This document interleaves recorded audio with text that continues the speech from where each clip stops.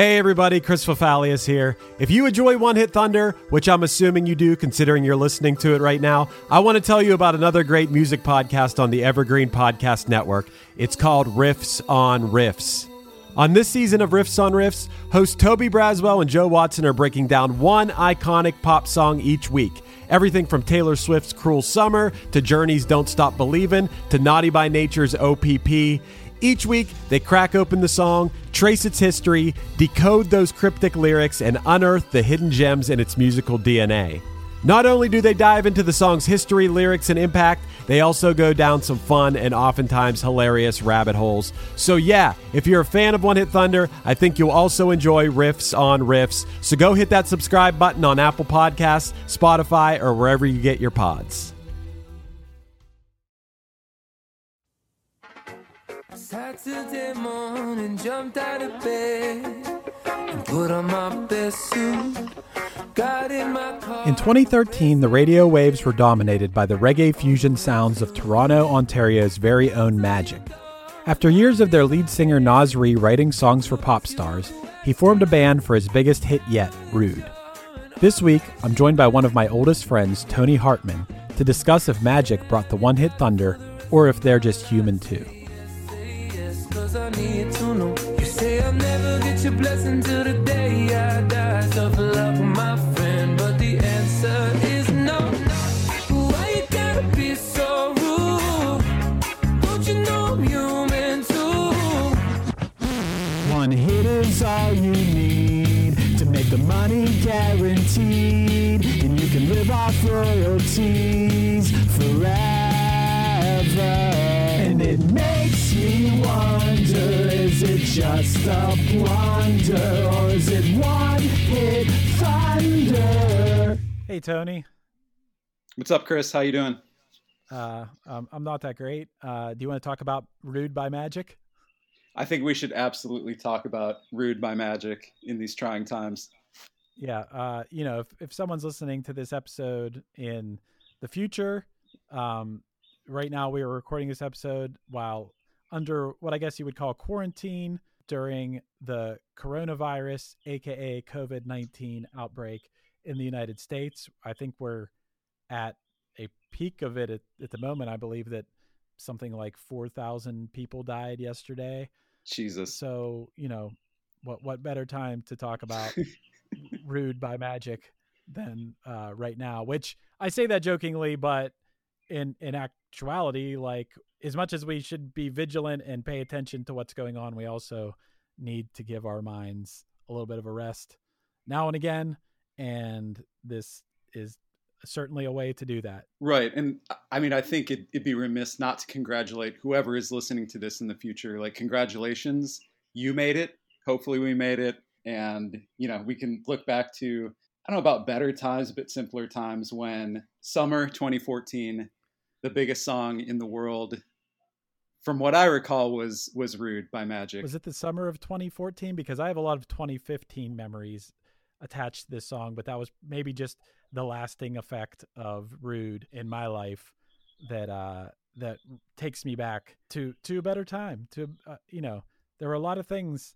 I felt like throughout my whole life, I have always looked to the future as like, okay, this next year is going to be the best year yet. And just things are just always getting better and better. And like, feel like for the first time that I'm looking back very fondly on years like 2014 and 2015 and being like, oh, those were the good old days.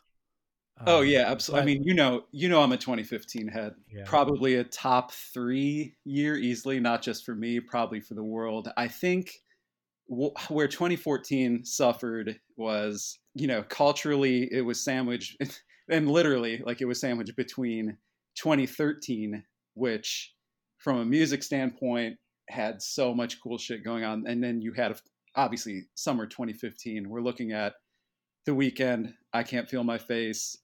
We're looking at Trap Queen, which actually came out. I went down quite a rabbit hole of like all these singles from this time period. You had Trap Queen, you had Hotline Bling made its debut. Yeah. So, 2013, you had, Love 'Em or Hate 'Em, you had Yeezus was a cultural staple. You had I think Pharrell had like 15 like top singles across like multiple genres at that time. Summer 2014 was a very challenging time culturally. Like I remember so much about that time period, except like 2014 is kind of a wash for me. I remember like the World Cup being really popular. I remember LeBron came back to Cleveland, which was kind of like all I needed culturally at that time. Right. But somehow through some back channel of culture, Rude by Magic was slipped in as like the song of the summer. And I do remember, I think texting you about it at the time and being like, hey, like you heard this song Rude that's on the radio. I don't think you had at the time, but like I was pretty pissed off that like it existed for one. And like I remember the first time hearing it being like, okay, like it's really strange that like there's this new song in the radio that has this like, sort of like 311 energy to its intro, and then gets kind of like, for lack of a better way to describe it, it felt very like mariachi cowboy as it goes. Like it feels like a poor man's UB40. Yeah, or like I don't know what this band sounds like, but what I always imagined Los Lonely Boys sounds like was like the chorus of this song. And I was just like, how is this happening? Like, in tandem, I think some of the more popular stuff at that time was like, you had Chandelier by Sia, which is, I think, still an amazing song. And then somehow we also let Chris Brown, noted abuser Chris Brown, had a smash single at the same time. So maybe like people were just looking at summer 2014 as such a wash from the music angle that like it was just like we need something so sterile that and so uncontroversial that someone was able to sneak this single Rude into the charts. But I did do some diligence even back then to like try to make sense of it through like industry connects and whatnot. And I do remember like someone pretty explicitly saying like that wasn't like there was someone at whatever label they're on that's like, we don't have a summer smash like pop rock hit. We have this dude that has written for like Bieber and a few other people. He's got a band and they have this song. Let's just make this happen. Because I think this is another case too, where like its predecessor Trap Queen, it actually came out probably like 9 months before it hit. Okay, that makes sense. Yeah, and the song sounds like a bunch of record label executives got in a room and like, we need to make a summer song. Who can make this summer song? Where is it? We're going to put a bunch of money behind it. It's going to be the most, it's going to really just cover all the bases of everything sterile about music. Yeah, but about music in like the early 2000s, I think it's the timing that made the least sense to me, because like I said, that first verse comes in and it's arguably pretty underwhelming. It has like kind of like the upstroke guitar and the least charismatic singing. Like he's a fine singer, but like there's nothing memorable about his voice. Like it could be a 311 song. And then you get like that like kind of Orange County. Remember when like every band in the early 2000s had that like Orange County drums and percussion snare sound? Yeah. And then people thankfully just kind of stopped having it. Like here's Rude to bring it back. And like I'm surprised, like like if you break down the instrumentation, they didn't use like a real like high treble like Ernie Ball Stingray bass or anything to like really bring it home to that time period. But breaking it down part by part, it doesn't make any sense. It, like you're saying, it does sound like a panel of like experts from like major label music of the early 2000s sat around and like laid it out part by part like that. I think the pre-chorus, like the actual hook, the like why you gotta be so rude part is kind of awesome. Yeah. And I think if the rest of the song was more like that, it could have worked. But then it goes into that like mariachi cowboy chorus that feels more like a SNL skit than a pop rock single at that time period to me. I mean, the thing which I talked about and on other episodes, I believe I talked about this, about the band SR-71 too, was like, for me personally, and I know that like basically it comes down to the sonic quality and sound of a song. It doesn't matter what the story behind the band is necessarily. It's just, how does this sound? How does this hit people's ears? How are people relating to this is what matters to the average person. But to me, it's like, who is this band? Like, and I'm not just talking about myself. Yeah, sure, I could talk about my own band and be like, well, we've been a band for 20 years and we don't have a hit song. But what about the thousands of other great bands that I know that have amazing songs, who pour their heart and soul into them? Right. And then a song like this by Magic with an exclamation point, of course. Absolutely, yeah. Why do they get to have this giant song? Who spent all this money to make this happen? You know, I did my research on it because, yeah, I had heard that this was just like some producer who, you know, whatever had an in, but the band, I guess, actually is a band and they're from Toronto, the reggae capital of the world, of course. Yeah, of course. And I do believe this was their first album. So yeah, that always kind of just like rubs me the wrong way.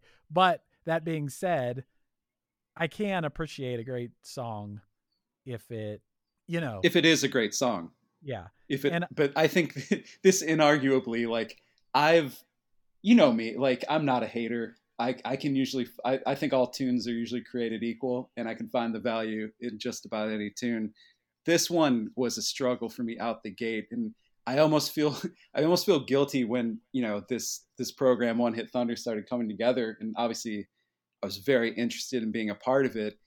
And, you know, other episodes I've listened to, like you brought up SR-71. I think the last one I listened to was shout out Matt for doing that interview with the guy who was very clearly passionate about the song Right Now by SR-71 and the band's back catalog. We just need to tell the heads out there that this is not the case with this song. I think we're going to be very critical about Rude and Magic, and, you know, I know it's dark times. This might not really bring a glimmer of hope to your day, but we'll see. Well, the fact of the matter is that we're not here to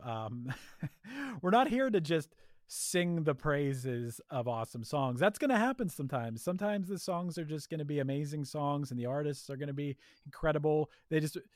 Matt just recently did an episode about Devo. Of course you're going to rave about Devo. They were innovative and wild, and they got huge off of the song Whip It, which is the most eccentric, artsy, strange hit single ever. And, like, of course, like, that band pushed the boundaries of, like, but now we're talking about Magic, and this is just kind of the opposite of that. It's very contrived. I will say that I did ironically embrace this song.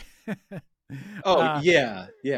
At the time of this song's peak, I don't know if it was the song's peak or my peak, but at the time I was getting ready to get married, and the song addresses a guy. So basically the story of the song is the guy is talking to the woman's father and saying that he's going to marry the girl whether the father approves of the man or not. Anyway, yeah. Which I could imagine the father saying, so what you're telling me is you're a man from Toronto in a reggae fusion band, and you want to marry my daughter. So regardless of my approval or not. Yeah. Like, which, right. I mean, you might be about to jump into this, but, like, let's get down to brass tacks and talk about how, like, it's kind of problematic in theme and, like, not progressive at all. That, like, maybe if the story of the song was leading up to this woman being like, you know what, you guys are both kind of knuckleheads. You don't get to decide my future. I'm not going to marry you. I'm not going to listen to my dad. I'm going to go out and, like, found, like, this huge tech startup and leave you guys in the dust. But alas, that's not what happens in the song. Right. And to take it even a step further, he's going to marry that girl. I know a lot of women out there aren't going to be too thrilled about the fact that this full-grown man is marrying a girl. But that's neither here nor there. That's a whole other conversation.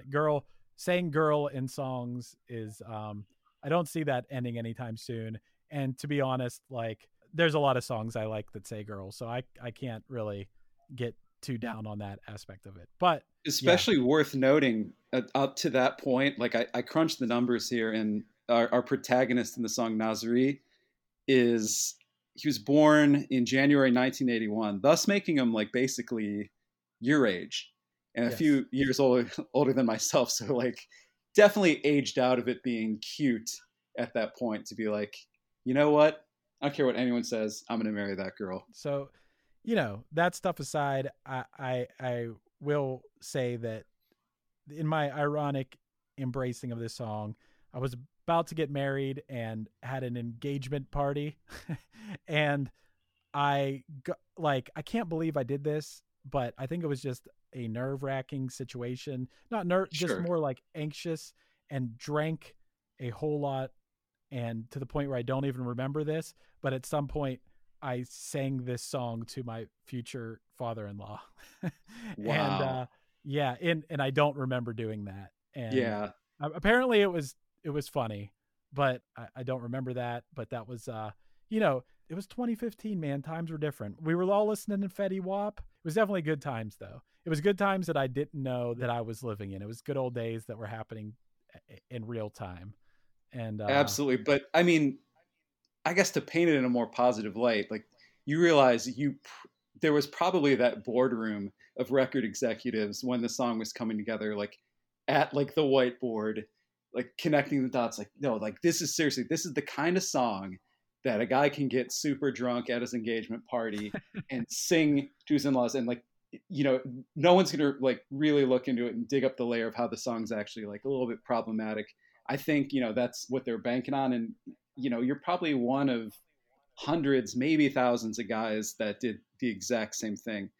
What I think is interesting about like that whole element of it, I've seen, you know, and by I've seen, I mean, like, obviously I read the Wikipedia for this song, the majority of the research I did about like the backstory to it, but there's of course criticism of it. There's praise, of course, but like a lot of the criticism is of course that like the theme of it, and I think Time Magazine actually called it the worst song of 2014, which is pretty incredible. Like the total opposite of like being Person of the Year would be being proclaimed the worst song of a year. That's pretty awesome. But a lot of people said that it's like the underlying theme is interracial relationships and marriage. And as someone who married into Latinx culture, my experience was nothing like this. I'm happy to say, like there was no, there's a little, I think, dig in this song that like I don't relate to for that reason, but like I've kind of noticed where one of the lyrics is the dad says, "Tough luck, my friend," which is pretty funny. But I have noticed that, like, you know, living in like a predominantly Latin American part of like Los Angeles for about 6 years now, I've noticed that "my friend" sometimes is like kind of like a little like diss that people like to throw out. Like, or one time there was like an older guy that had parked in front of our last apartment, and like our landlord had haphazardly just like thrown up like a no parking sign and been like, yeah, no one's going to take your spot because I put up this sign. And like there was a moment where I got so sick of people taking that spot that I went outside and I just told the guy, like, hey, you know, like there's this no parking sign, so if you could respect that, like, I'd like, you've parked there a few times. And he hit me with the, "My friend, this is a city street, and technically like that sign is completely meaningless." And I was just like, damn it, he's completely right. And he hit me with the "my friend." So like, what do I do? And I feel like, you know, if I'm Nasri here and I'm not respecting that "my friend," like that's, I think, a little bit of privilege gates here. I don't know. I don't really know the background of this band too much, but basically they are a bunch of white guys, right? I don't know. I mean, if we really want to break that, Canadian obviously screams white first and foremost, but Toronto is an extremely diverse city. True. I think Nasri is, you know, a very like has a rich cultural background. There's no doubt there. His appearance, it's very like Keanu Reeves or like Adam Driver kind of dude. Okay. Well, as a front man, it's almost like he's the Zoomies to Brandon Boyd's Pacific Sunwear, if that makes sense. Okay. Yeah, that makes sense. I just, I was wondering more about the aspect of, I believe you told me that this, correct me if I'm wrong, did you tell me this is one of the biggest reggae songs of all time? Yeah. I went back to research that a little more, and it's only the second reggae song to top the Billboard Hot Digital charts. The only other one was our boy Sean Kingston with Beautiful Girls in 2007. Such a jam. Absolutely. But also opens up another like box of it being problematic to where it's like, yeah, why do these guys get to chart as reggae? And fast forward, you got Lil Nas X a few years later when Billboard's like, nope, not a country song, shut it down. Right. So it's like, Billboard, for real, you're going to let these Canadian fellas chart handsomely as a reggae track, and then you're going to shut down Lil Nas X years later. It's like something smells up to me. I can't really pull the cultural appropriation card on Magic because I think music's music, and if you're inspired by something and you want to play it, that's great as long as you're, paying respect to where it came from. And it's not their, it's honestly, it's not the band's fault if the song was big. Like they're not going to be like, no, we can't do, like, that's not like on them. I like reggae. I've played reggae. I think it's cool style of music. You have actually performed reggae. I feel like I've known you as a musician for over 20 years now, and I don't recall. Well, when I say that, definitely at band practice, definitely have little influences of it in Punchline songs for sure. Like definitely ska and reggae influences like crazy. I don't think that's a bad thing. I don't think it's bad that Sublime played reggae music. Like you're saying, I don't think it's on Magic that they would chart in reggae, and that's not really that important, I guess, in the grand scheme of things. But you're right, when then Lil Nas X comes along and there's an issue about him charting in country music, then that does seem like that's an issue. But I don't know. Hi, this is Chad Nicefield. And this is Justin Press. We're the host of Making Waves, the Shiprock podcast, a part of the Sound Talent Media Podcast Network. We're inviting you to sail away with us on an epic journey in musical enlightenment. Every week, we bring you only the best artists in rock music and discuss everything from the cruise, to the stage, to the saga of being a professional recording artist. We'll have lots of special guests along the way, so tune in every week. Your stateroom is available every Monday morning, so welcome aboard. Bowie, Dylan, Marley. You've heard the names and maybe you've heard their songs, but what about the stories behind the records that made titans of music like these so universally loved and important? Join me, Josh Adam Myers, host of The 500, as each week I go through a different album from Rolling Stone magazine's 500 Greatest Albums list from 2012 with an incredible lineup of comedians, actors, and musicians talking about how the music has impacted their lives. New episodes of The 500 come out every Wednesday. Listen now wherever you get your podcasts. Do you think if you really peeled back the layers, there was like a moment in Toronto where like Magic was at band practice, and maybe they were a pop punk band previously, and just sort of like someone started dicking around a little bit on the guitar, playing some upstroke guitar. The drummer kind of hits it. Reggae has that distinct like drum fill where it sounds like someone just dropped a trash can, and somehow it sounds really cool. So like maybe someone did something like that, and it was like that part in like every music bio pic where like the big song comes together and someone just like, what was that? And they like, I don't know, I was just, kind of messing around. Like I was trying to move this trash can. Like, they're just like, do it again. And that's how like Rude came to fruition. Like, oh no, like we're reggae now. Like we figured it out. Now we're going to be fucking huge. Yeah. I think that maybe it was, hey, music comes around in cycles.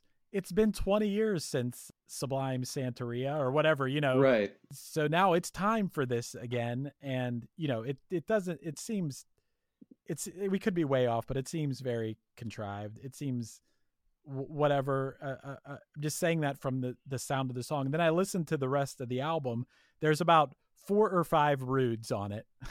Yeah. Like songs that are like that. There are some like more punk songs on it, but Rude's definitely interesting. This standout song on it. I listened to it, and it's if it was on, it wasn't like unbearable or whatever. It's fine. It's fine. It sounds sonically, it sounds good. The musicianship's fine, like you said. Like the dude's perfectly good singer. Definitely lacks any sort of emotion or whatever. It's more just like totally very safe music. Not pushing any boundaries, just kind of like, oh, this sounds good. And I wouldn't necessarily drag the band because of that, you know, but I will, when I looked into them some more, I will drag them because of what I sent you earlier today, which was what I believe is their most recent single, which is called, the name of the song is #Sunday Fun Day. Yeah. And I will say that it's probably the worst song I've heard in 2020. I'm trying to think if I've heard a worse song, but it is the epitome of, let's try to take a phrase that people say and turn it into a total piece of trash song and see if we can like find a way for people to use it in like commercials for pizza rolls or something. Like, it is just straight garbage. It is like, it is. Yeah. There's no way that if the members of Rude were here right now, that they could win an argument with me about like there being some sort of like meaning to that song or what's good about that song. There's nothing good about it. No, you're alarmingly accurate in your take on it. And mind you, you sent me that playlist, or you sent me that song specifically. I'd listened to the playlist as it was assembled over the past couple months, like once, and then revisited this morning. But like, that song was the first thing I experienced this morning. I was like, oh my God, like this, you're talking like, well, we can, you know, you can pick parts of Rude out that like are inviting. This is truly Sunday, #Sunday Fun Day is a bottom 5 song I think I've ever heard in my life. And this is coming from someone, like I said, all tunes bring something to the table. All tunes can be good. This is not one of those tunes. Can I read you a few lyrics from it? Please. Another manic Monday, praying for the week to go by, while Jimmy's at the golf course, smoking on a Cuban delight. Now money, we all gotta make it, yeah, but right now, I could use a vacation. I wish it was a Sunday Fun Day, a Monday to Monday, Sunday Fun Day. I wish it was Sunday Fun Day, a Monday to Monday, Sunday Fun Day. It's like the equivalent of the Offspring making like the Pretty Fly for a White Guy or Why Don't You Get a Job, except minus the credibility that the Offspring had as being like an independent skate punk band. This band this band was a corporate whatever put together thing from a record label that millions of dollars were put behind. And then in the end, what they had to do was make Sunday Fun Day. Yeah, this song is frustrating to me on quite a few levels. Everything you pointed out, plus so this was their follow-up single in 2015. That's kind of like okay, we did it last year, we're going to do it again. So they're putting this out there into the musical atmosphere. I'd never heard it until this playlist. However, I can't help but think that, this is 2015, we're going into the most insane and, like what will go down as like the most unfortunate and scary election cycle of all time. Magic releases this song that's basically about like, hey, working sucks. Like, I just want to be on vacation all the time.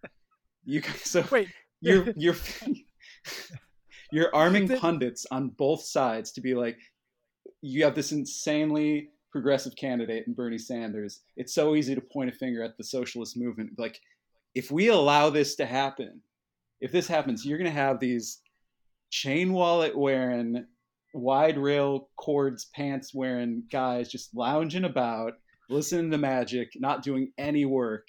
And, you think things are all fine and good in Canada. Well, Canada made this song. And, if this is what you want, socialism, this song is what you're going to get. And I can't help but think we're still paying for that to this day. That was like one of the first things that came to mind when I listened to that song this morning. Do you think that it's possible that Republicans were the ones who put the money into trying to promote Magic in Sunday Fun Day? I mean, I don't think it's just possible. I think at this point it's very likely. I never even thought about that before. Yeah. I mean, I think we're waking up the audience to quite an issue here that Sunday Fun Day created. my mind is blown at the moment, actually.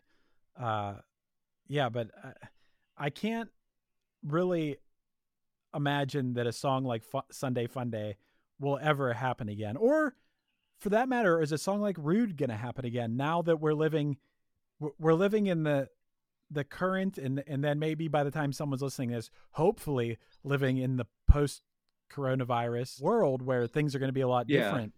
And, you know, people are going to have gone through and be going through a lot of dark times. I just don't think a song like Sunday Funday is going to happen. I don't even know if will you still have songs that start with a hashtag? Will reggae come back around again? I don't know if these kind of things can happen in a post-coronavirus world. And I'm looking forward to the artists that are going to make music that was inspired by what's happening or was written while, you know, this world where, you know, for all we know, things could never be the same again. While we're recording this, I don't know. I just see insanity. Yeah. I can't believe we're already to the point where there's a backlash of people that just are basically like, saying that the virus is fake. You knew that was going to happen so fast. Oh, absolutely. Yeah. You know, or B, saying that, you know, well, if it's going to cost 1 million, 2 million people, well, that's what we got to do because basically tough luck, my friend. Right.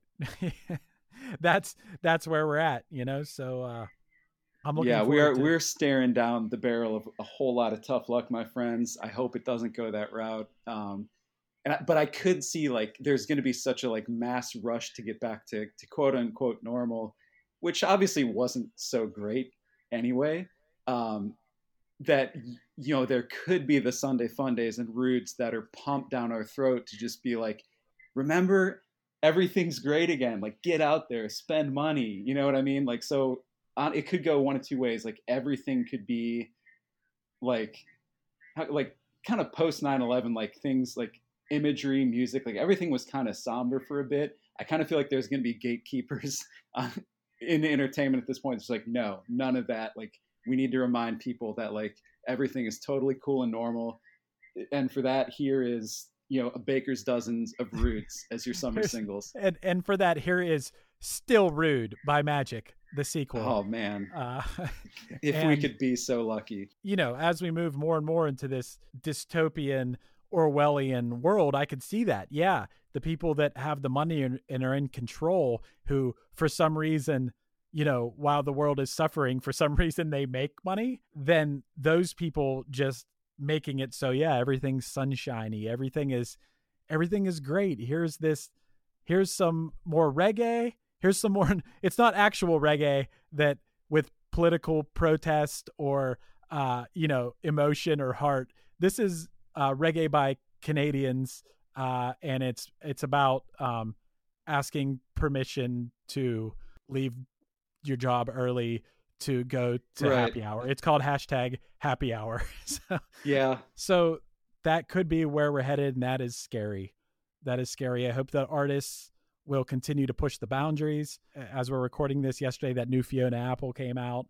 I feel like it's an album that pushed the boundaries. It's like absolutely wild, and and I hope that we're going to hear a lot more Fionas and a lot less Magics as we move forward. I did some research on Rude on the genius.com page. Right. And it does call out, like, I guess Ryan Seacrest had interviewed our hero Nasri about the song at like the peak of its popularity and kind of asked like, so what happened? Like, what's the follow up? Like you asked, you basically went against his father's wishes, like kind of took it as like, it's a true story, which, as you know, many songs are not. Nasri responded, there is no part 1 or part 2. It was kind of a crazy idea that ran through my head. The song actually started off really dark. It's like, why you gotta be so rude? I was in a fight with a girlfriend. So then we ended up flipping it, being like, let's make it about some dad. I thought that, like I was saying, like, I think the coolest part of the song is the hook, the why you gotta be so rude part.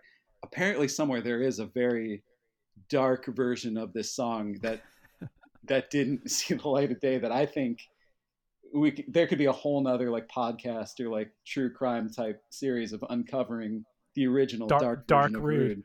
Yeah. I would love to hear Dark Rude. It's not reggae, but it's actually it's a what style like, of music is Dark Rude? Yeah, is it like it could be anything from like The National, right? Or like it could be real, like downtrodden, yeah, like real downtrodden, like minor key, or like shoegaze, or like maybe like the Johnny Cash Hurt cover. Oh yeah, I have to assume it was like that.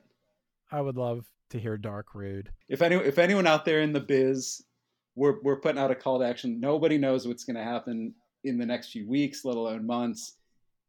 If anyone out there at any like major label publisher can unlock Dark Rude, this is the time to do it. Nasri, if you're listening, we'll promise to do, if you can supply us with Dark Rude for an episode, we will walk back all of the bad things we've said about Rude and about Sunday Fun Day. We'll give you your proper credit and due. You can correct us every step of the way, but we want to hear Dark Rude. But what if Dark Rude is too messed up? Like, and actually it's very detrimental for society for Dark Rude to actually be unleashed into the world. Yeah. I think it's incredibly possible. Yeah. I don't. Yeah, maybe Dark Rude just went too dark. I can see that. So I think it's worth, like as you know, for 5 years now, I've tried to like uncover some stones about Rude, and I wouldn't say I've been successful. I think like obviously the most interesting thing is this finding on the readily available genius.com that like Rude has like a dark version. But I did reach out to some people that I thought might have some industry knowledge about it. I do want to share this feedback from my friend Nick, who was at Beats Radio at the time, which building the project, like Beats was acquired by Apple, and this product he was building would become Apple Music, which is pretty interesting.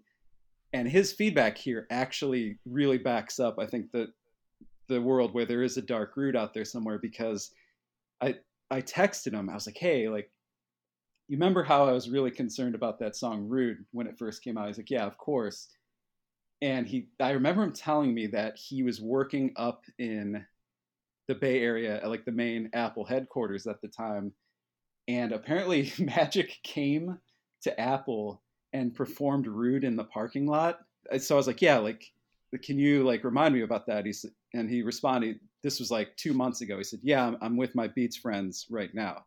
He said they definitely played the song in the parking lot at Apple and did a spoken word intro for over 5 minutes about the true meaning of the song. It was very weird. Definitely not just like a band coming to Apple and playing in the parking lot.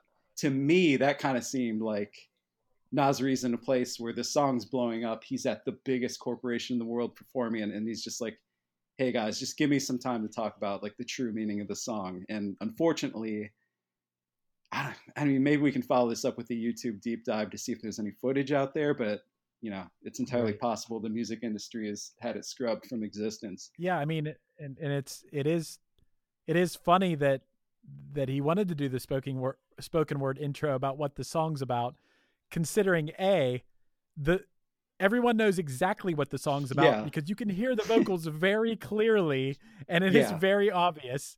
And B, apparently the song is in no way, shape, or form a true story. Yeah, so there's zero nuance to what the song is about. So maybe it was Nasri being like, hey, like, everybody thinks it's just this semi-problematic story about like a woman being a possession. That's not the case. Please, Apple employees, give me, at least twice the amount of time it would take to perform the song to explain it to everyone. I think finding that could be a key to finding Dark Rude for sure. Another funny piece of feedback that is in no way related to the song I got is I texted my boy Jordan last night just to let him know I was going to be talking some Rude, and his response was, one of the members of Magic, the bass player, I think, is my friend's landlord. I just thought it was funny that like Rude amounted to not just LA landlord money, but LA landlord money for the bassist. Like, think about that. That's like big. Like, not even like Nasri could have an island. that's the kind of thing that if you want your music to be taken seriously, or if you want people to have like an emotional attachment to your music, there's nothing wrong with being a landlord, but maybe not let people find that out, because I mean, I honestly, if someone's in a position in their life where they're a landlord, I don't know. I might not think I can relate to them too much because they're a landlord in LA. And I'm assuming fair. Semi-successful rock band landlord culture is like a pretty funny thing in and of itself. Do you know that band Waves? Who I think they might have been on Fueled by Ramen, but like that dude was very controversial band landlord, to where like his band's Instagram account was like obviously music related, show related, and he like got like into like the meme world a little bit, and then he just started posting like, my new property in Silver Lake is now available, only $3,500 a month for 1 bedroom. And people are like, bro, come on. Like, yikes. You're using your band real estate to like basically like whitewash an entire neighborhood. Whereas I do feel confident that the bassist from Magic is probably a little more low key about it. I did reach out to see, and I think this is pretty important. It's so far gone unanswered, but I want to know if the dude from Magic is charging rent during the pandemic, which is a whole other controversy. Because if he's not, he's, I'd say he's a pretty good landlord. Yeah, that's true. That would be so interesting to find out. And I'll report back. That sounds great. I'm sure everyone's going to want to know, and that could really influence my opinion of Magic. I'll be honest about that. But anyway, I think we've dove deep into Magic. We always like to say whether we think the song brought the one-hit thunder or if it was a one-hit blunder. And this is a tough one. This is a really, I'm very torn on this. You ready for mine? Yeah. I think it's a one-hit wonder, man. You think you mean cred where cred's due? I think you thought it brought the one-hit thunder, you mean? Yes. It's most definitely a one-hit wonder, yeah, but you think it did bring the one-hit thunder. I'm playing the thunder card on this one, which I didn't think I'd end up at that point going into this, but I think it, in its own really specific way, kind of rules. Despite all the shit that we've talked, I will say that the song we've been talking about this song for years. Yeah. Like we've always brought this song up. Like you said, the chorus is good. I mean, there's no getting around when something sounds good. Yeah. I definitely hear songs regularly where I can't even listen to it.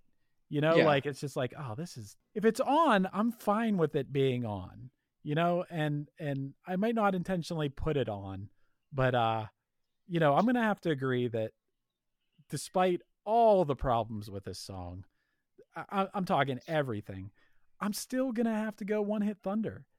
When it comes on, be it on the radio, in the car, or in like a Chipotle restaurant or something, it still feels like Christmas morning, man. In a surprising turn of events, we have scored this song one-hit thunder. But absolutely, completely nothing more than that. It will, with a giant asterisk also. They after releasing hashtag Sunday Fun Day, they don't really deserve that title, but that is not the song that we're talking about in this episode. We're talking about Rude, and Rude as its own thing, as a sound that exists, is a pretty okay sound. Congratulations, Magic. As for us, I think the next steps is to uncover Dark Rude and hope everything shakes out that we can share it with the world. Thanks, Tony, for coming on this episode. You've been a great guest, and I hope that we can all get through this terrible disease, and hopefully we could see each other in person again, because right now seeing people in person is not an option. Absolutely. I hope to be listening to Rude IRL with you in the next 2 years at least. Yeah, that'd be cool.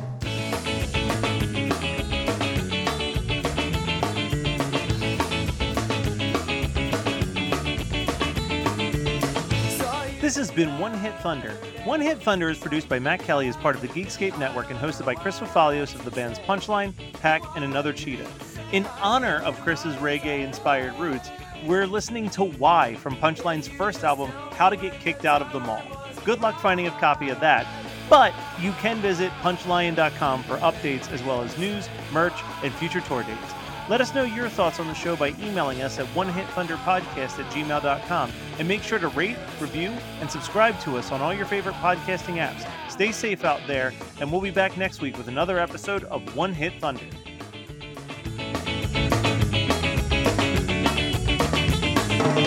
Saw you the other day. Saw you the other day. You told me to go away.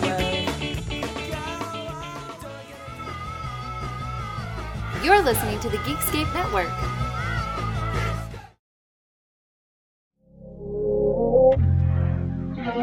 This is the story of Whitney Houston. This is the story of Kurt Cobain. Of George Michael, of Otis Redding, of Amy Winehouse, of Michael Hutchence, Bob Marley. This is the story of Prince. It's a new podcast series about how they died, why they died, and why we're still talking about them so long after.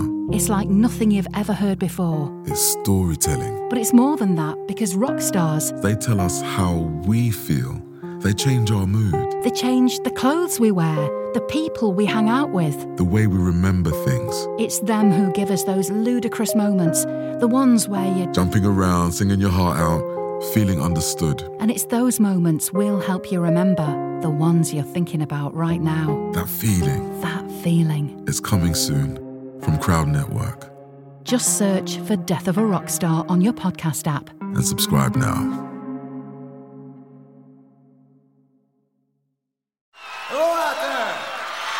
Yes, hello out there, everyone. I'm Hal Schwartz. And I'm Flynn McLean. Together we host None But the Brave, a podcast dedicated to the music and career of Bruce Springsteen.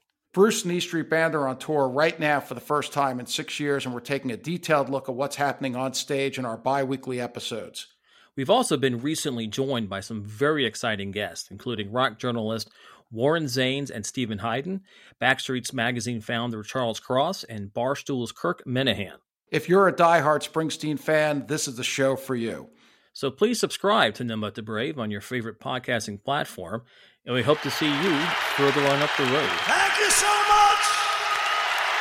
We'll be seeing you.